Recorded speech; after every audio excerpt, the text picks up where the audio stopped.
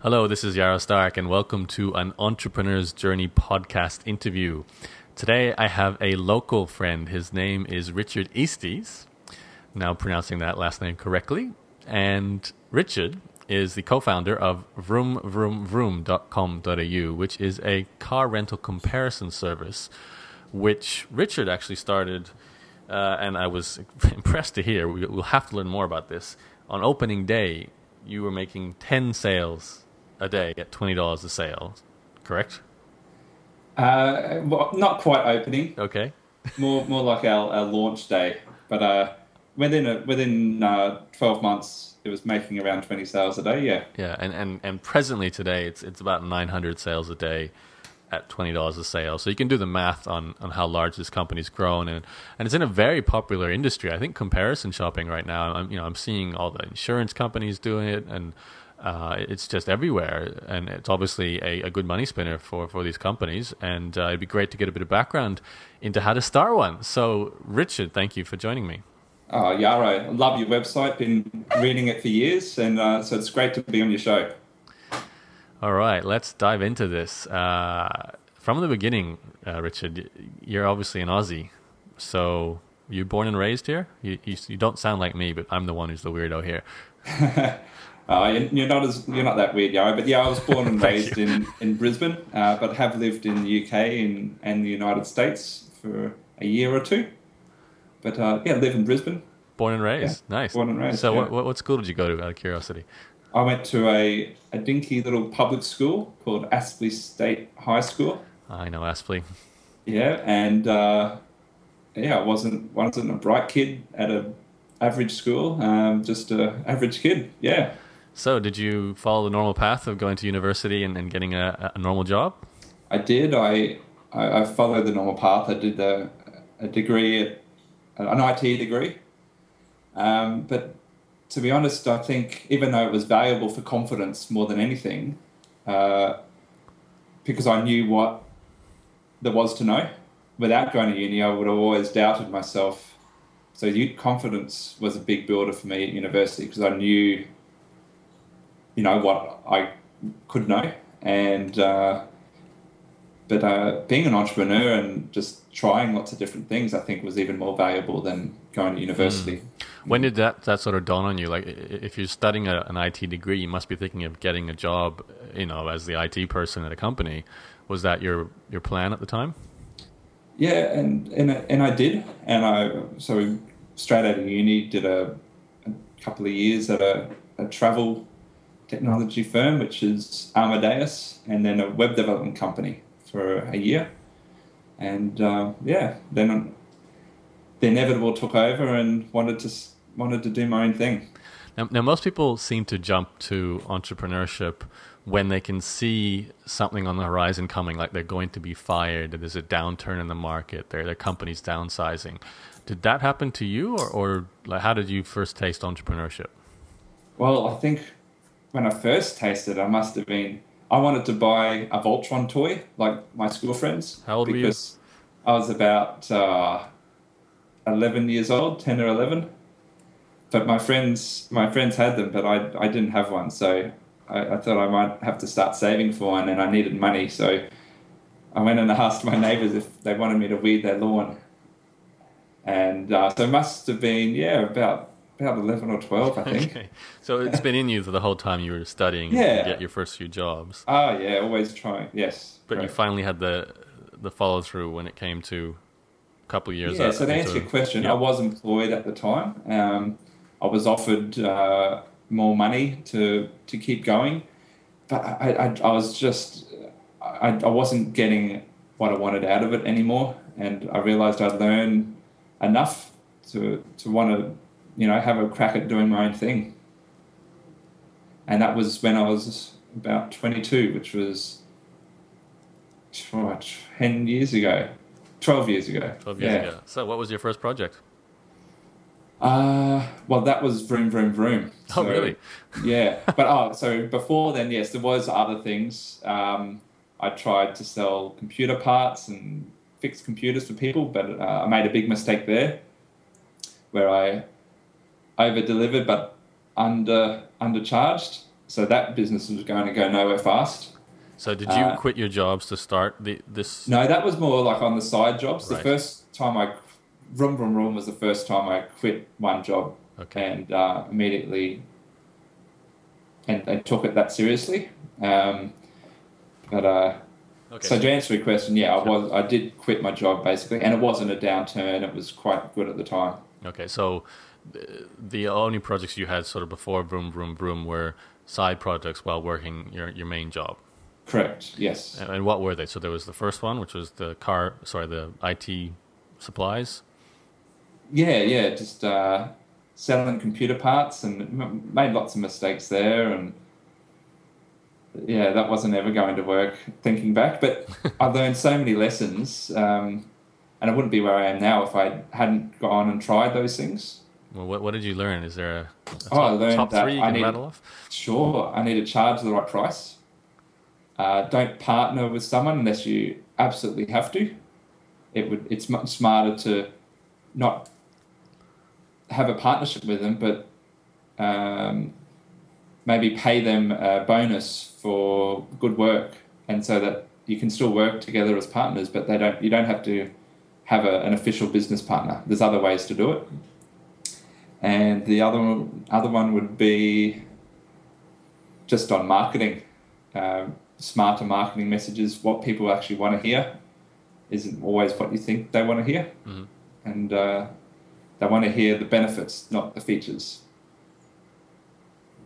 And that was all learned from this first company, or is that... Yeah, that was all learned from that first failure. Right. Yeah. So how long were you doing that for? Probably 2 years, and wow. Okay. probably made 10,000 in gross revenue, but spent 20,000 in time and energy, and yeah. So overall, I would consider it a failure, but you did say it was better than a university education. Probably, yeah. I didn't realize it at the time, of course, but just the business lessons were invaluable. Hmm. So was Vroom Vroom Vroom next then? Geez, there was all sorts of other smaller things in between. Might have been, local neighborhood stuff, doing favors for fees because of friends recommending, but then they were more like favors and not serious business. Mm-hmm. I created a website to try to get advertising revenue, but I didn't do too well at that. So yeah, Vroom Vroom Vroom would have been one of the main ones. Okay. Well, let's look at that, because for starters, what exactly is Vroom Vroom Vroom for people who don't know? We keep saying that phrase. It's kind of funny. Sure. So. Yeah, it is. It's like Webjet and What If, but for car rental, and no booking fees. So, which is the only difference. Say Webjet does have a booking fee. We get paid by the advertising budgets at the different car rental companies. Okay, so people overseas probably don't know what Webjet is, because that's a fairly Australian-focused one. So, like say Expedia in the United States, mm-hmm. And Travelocity, but they do all sorts of travel. We chose one niche, and that's for car rental. Okay, so a person can come to the Vroom Vroom Vroom site, type in the city or country and then city that they want to rent a car in, the dates they want to rent it, and then it'll give the cheapest prices and what type of car. Yeah. And they can buy direct from you. Exactly. Okay. So as soon as they hit the search button, we go and connect to every car rental company's database and see which prices are the cheapest at that very moment. We also put in any $1 deals that are available at the time, which only us have access to. And then we looked at the booking forms that every car rental company had, and then ripped out half of the questions and said, "Hey, we want to only ask 3 questions to make this booking, because people hate typing in forms, and we don't want passwords and usernames and credit card numbers if they're not necessary." So for every extra question that was asked, we thought, this customer's going to get turned off. So we really cut down the booking time to just, like a minute instead of used to being like 10 minutes. Okay. Now, there's so much I want to know about this, because Now, I'm curious, why doesn't the car companies themselves reduce the size of their forms, and why is there a place for a service like yours? Because you're obviously taking a commission from, you said, from their advertising budget. So you're not taking it from the customer, but you're charging a commission from Hertz or Budget or whatever it is that you rent the car from. But maybe before you answer those questions, how did you even start this, Richard? Because I would do this and I go, all right, how do I get access to the databases? Do they even exist yet? Will they let me do that? So can you take us back to day one of Vroom Vroom Vroom? What did you do? Sure. Well, right at the start, the car rental companies hadn't really even heard of this kind of thing before. So, and there was no technology to support it. So it was a very dinosaur-style technology where all we did was list deals of the day. There was no price comparison at all, and because there was no technology to allow us to do it. So we just linked to their websites with an affiliate code and made a booking. It was very crude. Wasn't offering too much value to the user, except we had discounts like 5% off and 10% off. How did you offer that? It was just a matter of building a relationship with the car rental companies, phoning them up and saying, "Hey, do you want some of the action?" And and they said, "Hell yeah," because they were learning about the internet too back then. This is 10 years ago, so it's like 2003, 2002. Yeah, and travel online was very rare. What if was only just being talked about at that point as well? So we had a similar growth story to them, which is a bigger hotels comparison website in Australia. And so the car rental companies really didn't know what was going on. So we just, put our foot in the door and said, "Hey, do you want some extra bookings?" They still get it all the time, but they have a better process now to deal with it. And if you can't show them that you're going to send significant numbers, it's kind of much harder now to get a foot in the door. Yeah. But the basic principle was an affiliate link to rent a car, so you got a kickback commission from recommending it. And eventually we got our ass in the gear and built some really good technology to actually connect to their databases. And the suppliers opened that up to us because they wanted more of what we were giving. And, so even before they did that, though, how were you driving people? Like, how are you getting people to actually come to your site and find out about you and to get the attention of the car rental places? Because it's obviously they're not going to work with you unless you can show them you've got volume. And that's usually the hard part, getting the audience. So one good thing was at the start there wasn't any competition because we were the first to do this. So it was quite easy to rank well for terms such as car rental in Brisbane and things like that, because the car rental companies weren't trying to do that. They didn't have any content on their pages for car rental in Sydney or anything like that. Right. So it was quite easy for us to do that at the start with search engine optimization. But we didn't even consider that as a big deal. We're also buying advertising on Google, which was very cheap at the time because no one else was doing it. And so most of our bookings came from buying advertising on Google initially. When I adopted it about a year into the life of Vroom, I realized it was inevitable where the advertising, the pay-per-click budgets would become unaffordable because as this competition increases, the cost per click will increase to the point where everyone is either losing or breaking even. Because every day there was someone new logging in and having a crack and trying it out and blowing their budget in a week, which was fine. It made it hard for everyone to compete, but then someone else would be trying it again the next week. So eventually that's matured, luckily. But it's true now that we found it very difficult to generate a positive return on investment for advertising. So 10 years ago, I made the decision where we'd focus nearly all of our marketing resources on search engine optimization. And it paid off big time. So to do that, what did you do? It was a whole bunch of different things, but mostly back then it was updating our website with content on main pages. It was interlinking the capital cities well. It was getting as many links from places to our website as possible. Probably the biggest link we got was from a content management system that I had written a couple of years earlier. That was an open source one, so it had a lot of incoming links from footers of everyone else's websites. And so when I linked to that, to our Vroom website from there, with all that link juice going to it was a major boost that no one else had at all. And so that kind of thing worked back then. It's not a good strategy now, but back then that really helped. Mm-hmm. So I created something of value and gave it away for free that included a link to us. And so that was very powerful, just not an effective strategy today. Mm.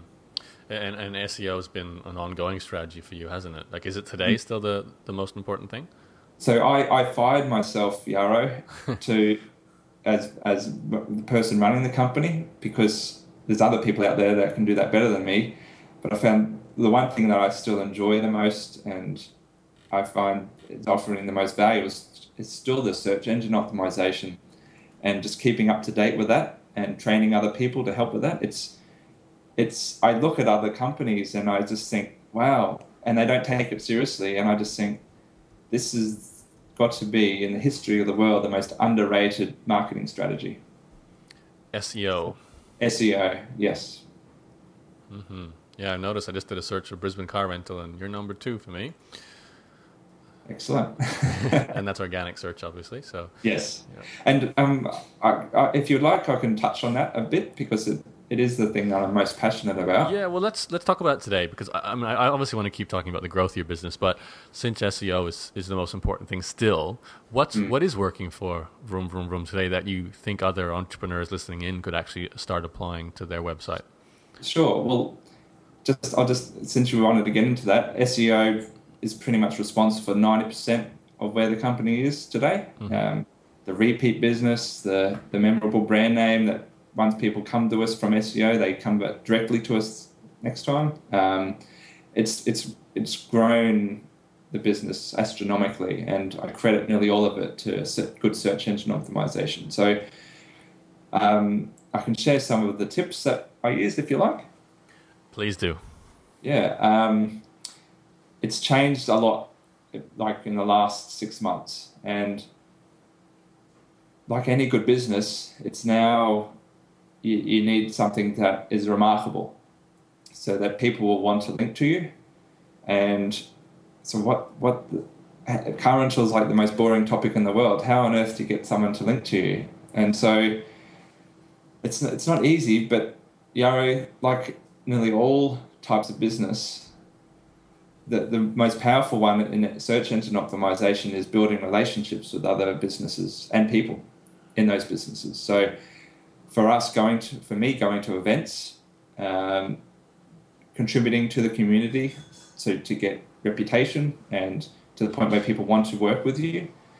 An example would be, there's a travel event in Sydney I go to every year, and I get to meet people from airlines and hotel chains. And once I get a relationship with them, they find out about my business to start with and show that we're a real business. And I can show them I can ask them a simple question is, what can I help you with? And depending on the role at their company and how their performance is measured, I try to help them as genuinely as best as I can, because eventually I'm going to ask them, can you chuck us on your how to get there page? And they'll always say yes. Whereas every other link building strategy requires cold calling or spam or painstaking, all sorts of stuff. For me, building relationships with people and just making friends in the industry, it's fun. And I get links out of it, because if you help them in some way, people usually want to help you back.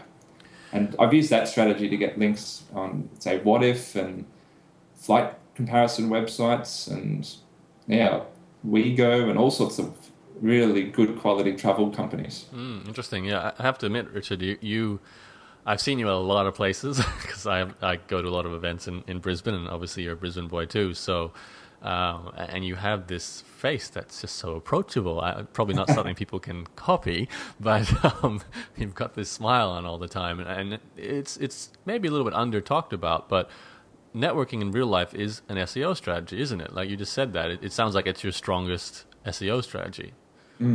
Yeah, without a doubt. And I think, but it wasn't ever intended that way. I just thought it was good to network. I didn't never really realize why, but now I do. And I still network just for fun, but it's really a fantastic side benefit.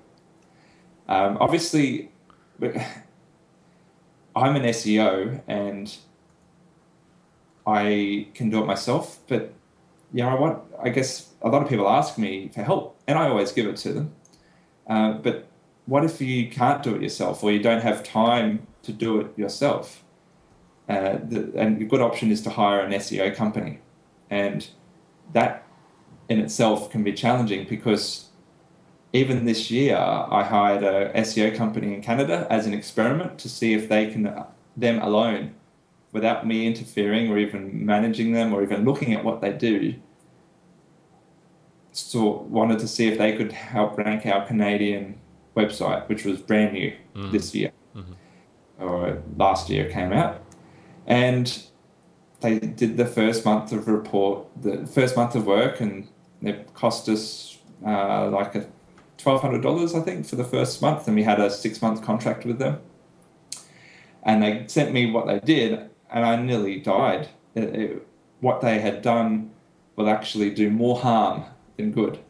So I went from the website being at, say, a 2 in terms of quality, and the work they did took it down to like -2 because they thought what they were doing would help. But as of 6 months ago, it turns out what they were doing will actually hurt our entire website. And they were doing link spam on forum profiles, like discussion forums, while they would create 1,000 accounts that are fake and put links in their account and thinking it would help. But if Google saw that, it would actually penalize our website. Yep. And so I had to ask them nicely to undo everything they had done and then continue to talk about getting out of our 6-month contract. Right. And so, it's difficult to find a good SEO company. And I want to see more people do it themselves because it really is difficult to hire someone. So what I would suggest, if I was starting over and I had no SEO experience, I would just do some light reading on the topic, make sure there's nothing blatantly obvious. And any sites you could recommend, or books or resources? Sure. There's a really good website called inbound.org, O-R-G, inbound.org, SEObook.com, and also on Reddit, there's a really good SEO community, which is reddit.com/r/SEO. And the people on those websites that will even do if you put in your website, they might even do an audit for you if you ask in the right way. But really what I would recommend is pay for someone to do an annual audit, and it might cost like $1,000, and just make sure they don't automate it. You actually want someone to sit down and go over it with you. Automated reports won't help all that much, and ask them what you should be doing to be able to do the SEO yourself. And that's, I think, a good cost-effective way to get SEO done rather than paying someone $1,200 a month. The other option is to hire someone yourself. And I recently hired someone who had no experience, and it was a bit of a risk because they had no experience, but they were the smartest person I could find, and they had a really good IQ. Like gave them an aptitude test, and out of the 10 applicants we had, they had the highest score. I mean, it kicked my ass in the score and better than anyone else's that we had tested. And so we hired them, and their first job was, his name's Luke. I said, right, Luke, your first job is to teach yourself SEO. And after 1 week, I want you to write an article called, "A week ago, I knew nothing about SEO. Here's what I know now." And he did that, and a smart person can learn a lot in 1 week, like to the point where they offer a lot of value. And I think that is probably my biggest secret for a medium to large company of hiring an employee to do the SEO for them. If it's a smaller business, I would suggest trying to learn it yourself. And that's that. All right. I'd like to, if we can, Richard, unless there's anything else you want to add to the sort of SEO look at things, go back to the growth of your business. You said before you launched it, and at the launch day, you already had 10 sales, people coming to your site, 10 people were buying a car rental service, and you were making a $20 commission on each sale. So that's $200 a sale, $200 a day, in income from your launch day. How did that happen? Well, that's a pretty good result so quickly. Firstly, on day one, I guess I should say that we didn't have our official launch day until well into the company running. And so it's probably not true to say on the first day the website went live, we had even a sale. So, because that's just not possible. It's not like a build it and they will come kind of scenario. Mm-hmm. Which would be magical. But it came from buying ads on Google, and we merely made 50% return on investment back then because the ads were just so cheap. And a lot of companies back then still didn't even know what they were. So it was just easy I can't take credit for getting those first 10 sales a day because it was just, I guess the only credit I give myself for it was trying things that I'd never heard of or hadn't tried before. And that was putting ads on Google. Back then, I guess there was value in trying it. Because it worked. It's just over time that technique has become more and more flooded, and we need to make more money in order to spend more on there at the moment. We probably spend about $12,000 a month still. Okay, so how did the company grow in terms of the team? I know you were a co-founder, so was it just you and one other person to begin with? Yeah, the other shareholder lived in the UK. They tried to help get the UK side running. And that's still going today. And it was funny. Our biggest struggle at the start was hiring I needed someone to help customer service. And I was 22 and I had just gotten back from overseas. So I was still living with my mum and dad. And so the business was being run in my bedroom at my mum and dad's house. And I was answering the phone calls, which was, something like, welcome to Vroom, Vroom, Vroom, this is Richard. And meanwhile, I'm trying to cut code to write the next version of the website. And it was good fun, but I eventually needed to hire someone to help. So I found a girl named Suzanne who would answer the phone calls, but it was going to be a bit awkward doing that from a bedroom at my mum and dad's house. So we set up a really cheap, dodgy office in Chermside in North Brisbane, which wasn't even our own office. It was like we just went door knocking to find a room spared in someone else's existing office, and they charged us what we thought was the cheapest office in Australia, which we found out, even though it was cheap, that's what they were being charged for the whole place. Wow. That's how dodgy this office was. And we bought a desk that was big enough for two people, but we couldn't fit either side because one side had wood where the drawers slot in. So we had to get a hacksaw and cut out a spot for our legs. And we found that was a second-hand desk. So it was super budget. And don't tell my bookkeeper, but she's still using that desk today. Doesn't realise that it was the history of this desk. But I guess, that's how we employed our first employee. So did it go organically from there in the sense that you always had enough increase in cash flow that you could keep hiring comfortably? After the first year and the initial small investment, it grew organically. Okay, tell us about the investment. Yeah.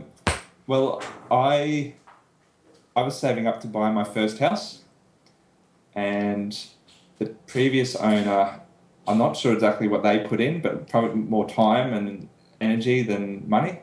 But I saved up $50,000 to buy my first house. You know, that was a deposit, but I blew it all on buying 10% of Vroom Vroom Vroom. And but yeah, it was a good buy. I didn't know if it was a good buy or not back then, but I thought, why not? Was that buying it back from your partner? It was the initial owner who sold it to my business partner now and myself. Okay. I wanted to do something else, and it wasn't. It was a struggling startup, I guess. Right. So they had actually started the Vroom Vroom Vroom brand, but it wasn't doing that well. Yeah, not as they were obviously liking. So yes, that's where I did like an Angelina Jolie and adopted it, and then called it my own. Okay. So when you, I'm a bit confused then. So when it was actually started by some other people. Were you brought on as, like, did you buy it from them, or did you start work as partners, or as... They hired me. They knew I was actually a friend, and they knew I was a programmer, so they asked me to help them out. And I thought, yeah, okay, I'll help you out for a day or two a week. And then they said that, oh, look, we're interested in selling. Would you be interested in buying? And I said, oh, yeah, okay, I will. And I bought as much as I could. Gotcha. So technically, when you say you're a co-founder, it's sort of like you were brought on as one of the first consultants, or like a helper initially, and then you got bought in as a founder when you took over. Yeah, but it was more like the name of the company. I mean, it's changed so much at that point that I call it a startup because, well, it was, and we kind of I just changed everything at that point. Okay. Yeah. So you put your own 50 grand to buy it, and were you then just you and your own partner in the UK were the 100% owners? Correct. Okay. Yep. So that $50,000 then was that capital that went to the other people. So you've got no money. You've only got the money that the business is turning over. Yeah. At the point, the business was making just enough to get by. There might have been a couple of months where I didn't take any pay for myself. Right. Which wasn't a big deal.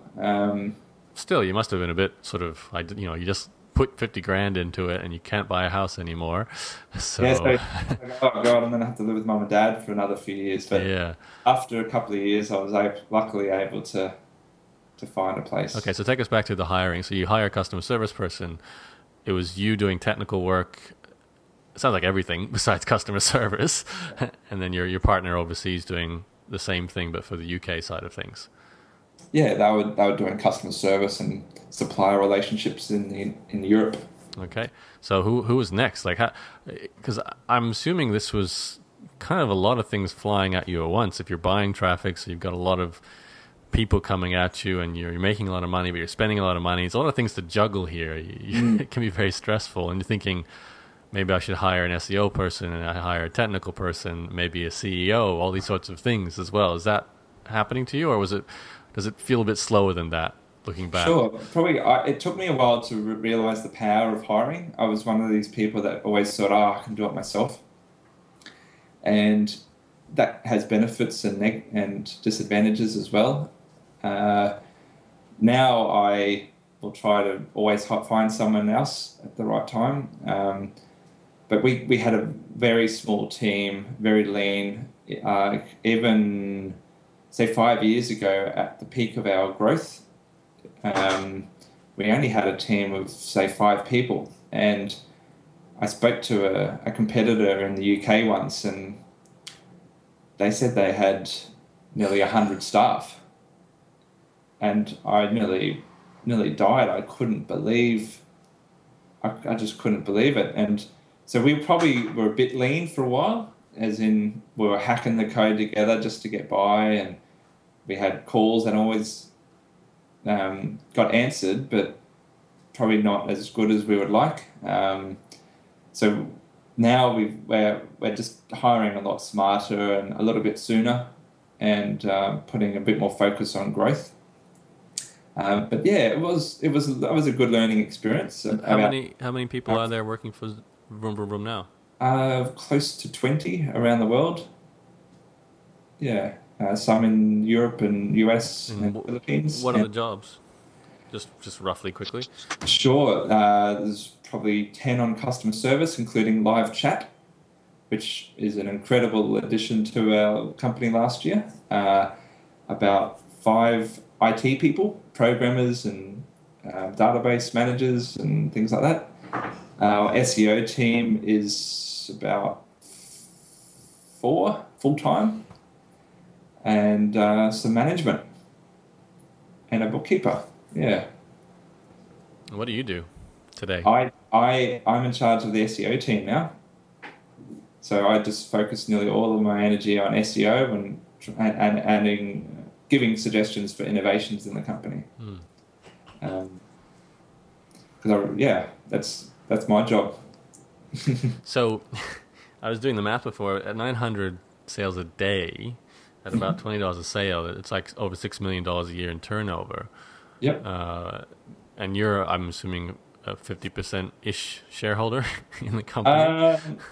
I know you don't have to tell me the exact numbers. You're a majority shareholder, I assume. I'm a minority shareholder. Now you are. Okay.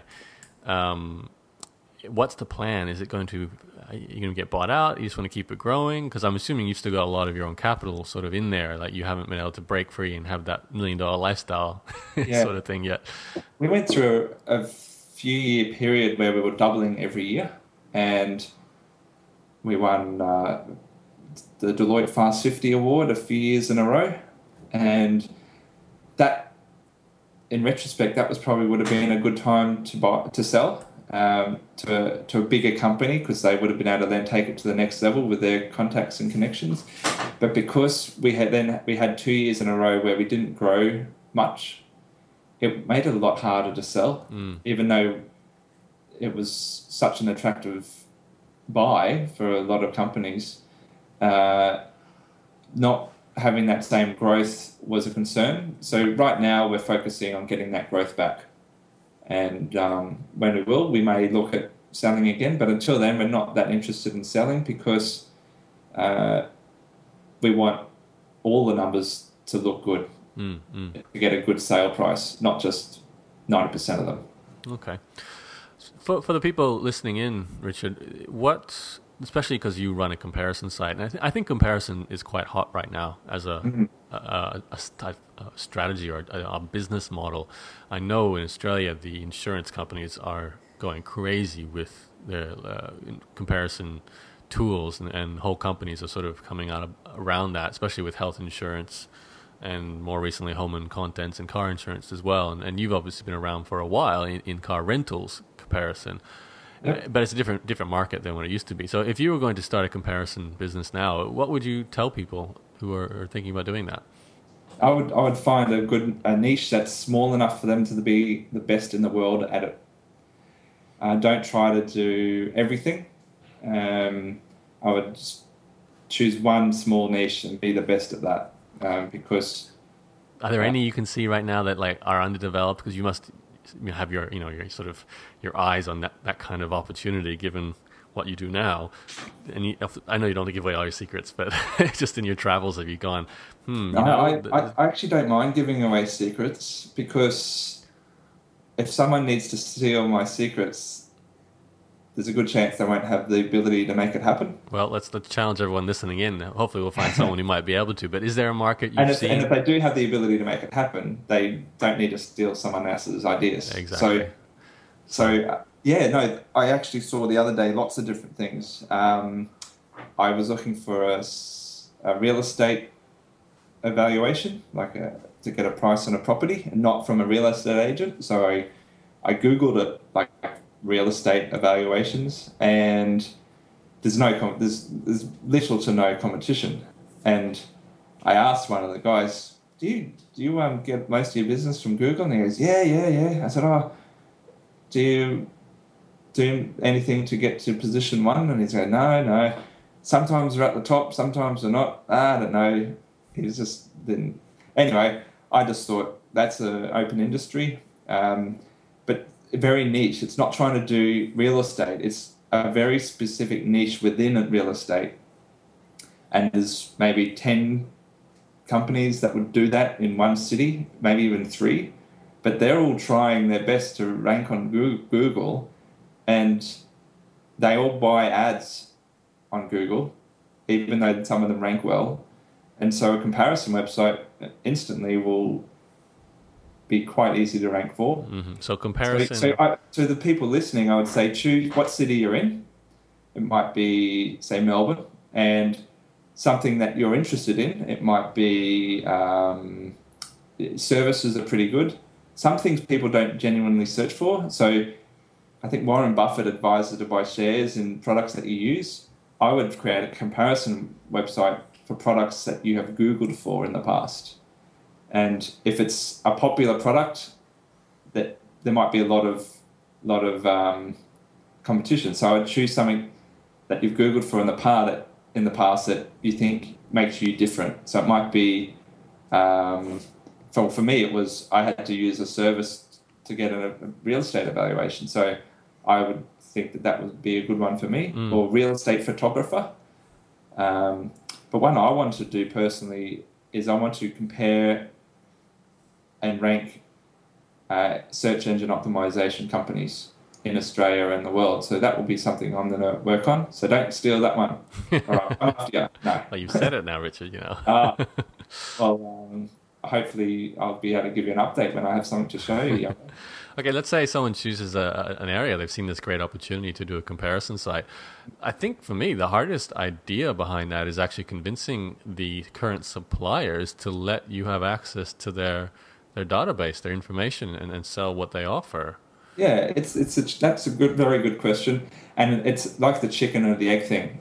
If you can't give them business, why would they bother spending time with you? So you have to, I would say, get your website to a point and just make money from Google AdSense, which anyone can do, and get your website to a point where they come to you to be asked to be on your website. Okay, so if you're doing real estate appraisals as a comparison tool, how would you get traffic to it if you don't have anyone who can do the appraisals yet?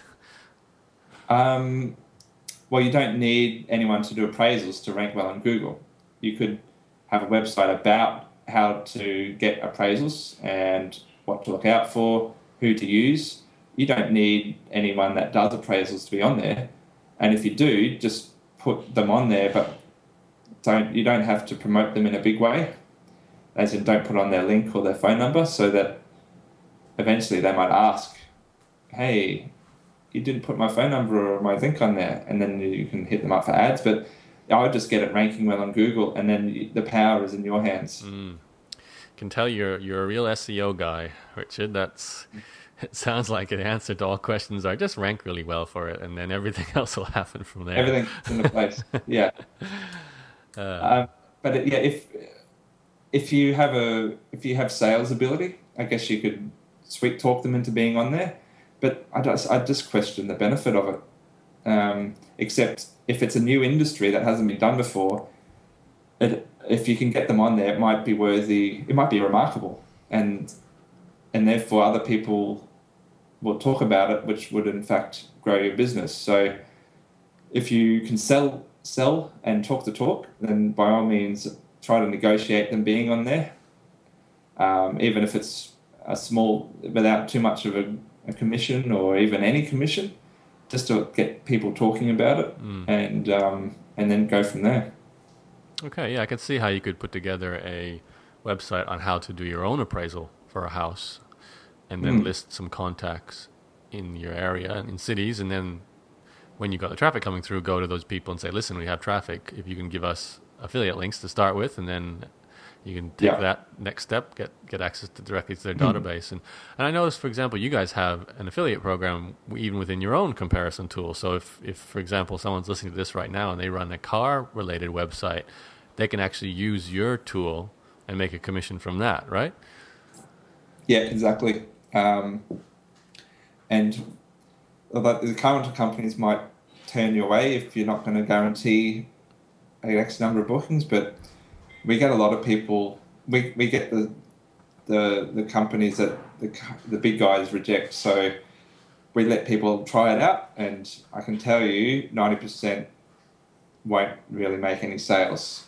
So only really 10% of affiliates have brought in any decent amount of sales. But it's a great question you bring up, because we actually struggle from this in countries that we have no presence in. We'll go to the car rental companies there, and they're like, why? How many bookings are you going to generate for us a year? And we're like, well, if we're honest, we'd just say we don't know. But we tell them, we come up with a number based on success in other countries in the first year, and they're like, all right, well, look, we'll set you up with this measly little commission, and if you can get up to X amount, 100 sales a day, we'll put you up onto a decent commission. And we're like, all right. So it's a bit of a compromise, if that makes sense. Yeah. Okay, Richard, I think probably can start wrapping it up. We covered the story. It's pretty much been your main business, I guess, for the last 10 years for you. So you're well and truly entrenched in it, and it's a great business model. I love the providing value, but you're not actually selling the product yourself, which is, I mean, you are, but you're not having to deliver the product, which is really great. You just created value where it didn't exist, and then you get a return from that, and you're using search traffic, which is predominantly, I guess, free in inverted commas. You do have to work to get the traffic and pay money to build the content and get the links and so on, but you've got the engine there that can benefit from it with the search, the comparison. Can I just add one last thing? Sure. And this is just to counter my probably pure emphasis on search engine optimization and organic traffic. Mm-hmm. And that is, half of our visitors come from our brand name.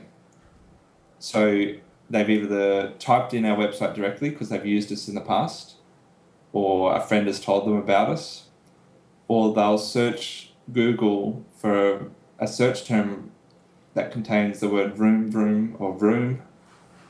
And that means, in theory, they've remembered our brand name. And we have a sister website called carhire.com.au, and it only receives a margin of the repeat customers that Vroom does.